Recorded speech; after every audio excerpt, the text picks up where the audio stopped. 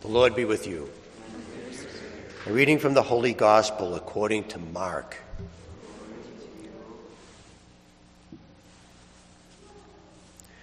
On leaving the synagogue, Jesus entered the house of Simon and Andrew with James and John. Simon's mother-in-law lay sick with a fever. They immediately told him about her. He approached, grasped her hand, helped her up. Then the fever left her, and she waited on them. When it was evening after sunset, they brought to him all who were ill or possessed by demons. The whole town was gathered at the door. He cured many who were sick with various diseases, and he drove out many demons, not permitting them to speak because they knew him. Rising very early before dawn, he left and went off to a deserted place where he prayed. Simon and those who were with him pursued him, and on finding him said, "Everyone is looking for you." He told them, "Let us go on to the nearby villages, that I may preach there also. For this purpose have I come." So he went into their synagogues, preaching and driving out demons throughout the whole of Galilee. The Gospel of the Lord. Praise to you, Lord Jesus Christ.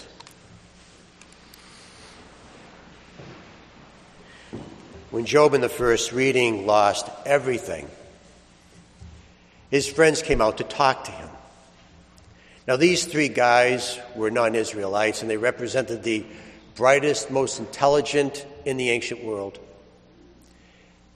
And they said to their friend Job that God is perfect and he's just. So therefore, the reason why you're suffering so much is because you did something bad. You sinned. Now, all of us know that these three most intelligent, smartest people in the world are wrong. Because at the beginning of the book, we find out that God said that Job didn't sin. He's righteous and he's faithful. So then Job responds. And Job says the opposite of the friends. He says, no, God is not just. He's a mean bully. Now, of course, that doesn't sound like a very nice thing to say, but you got to remember that Job just lost everything.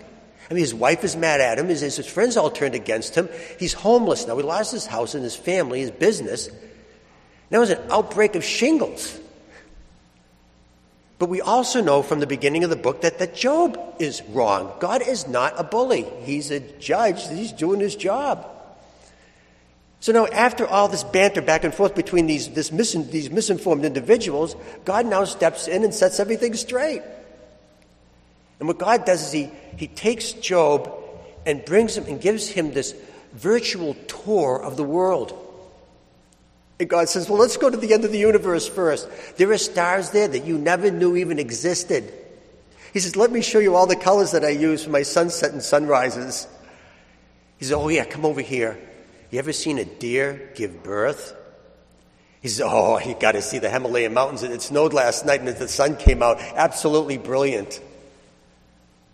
And as we're reading through this virtual tour of the universe, we see that God is looking at everything. God sees everything.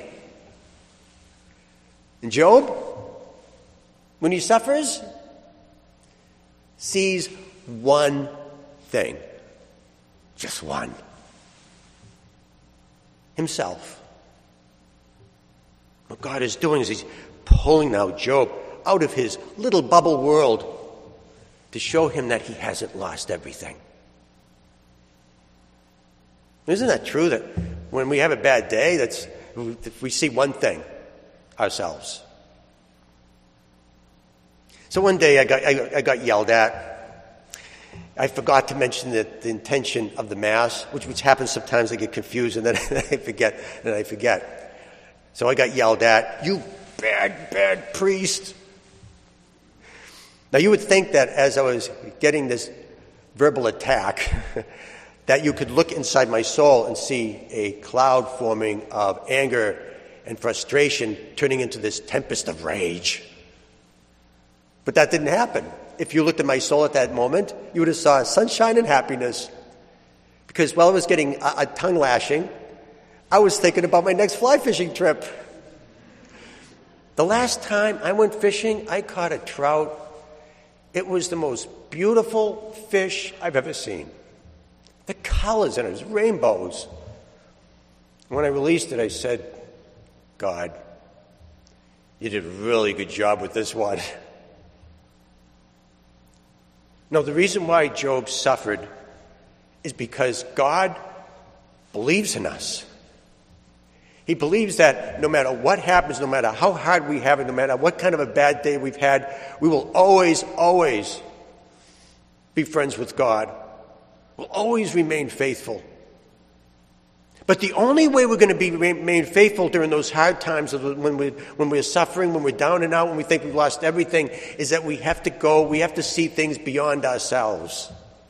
And if we do that, what we'll see is that we haven't lost everything. We have God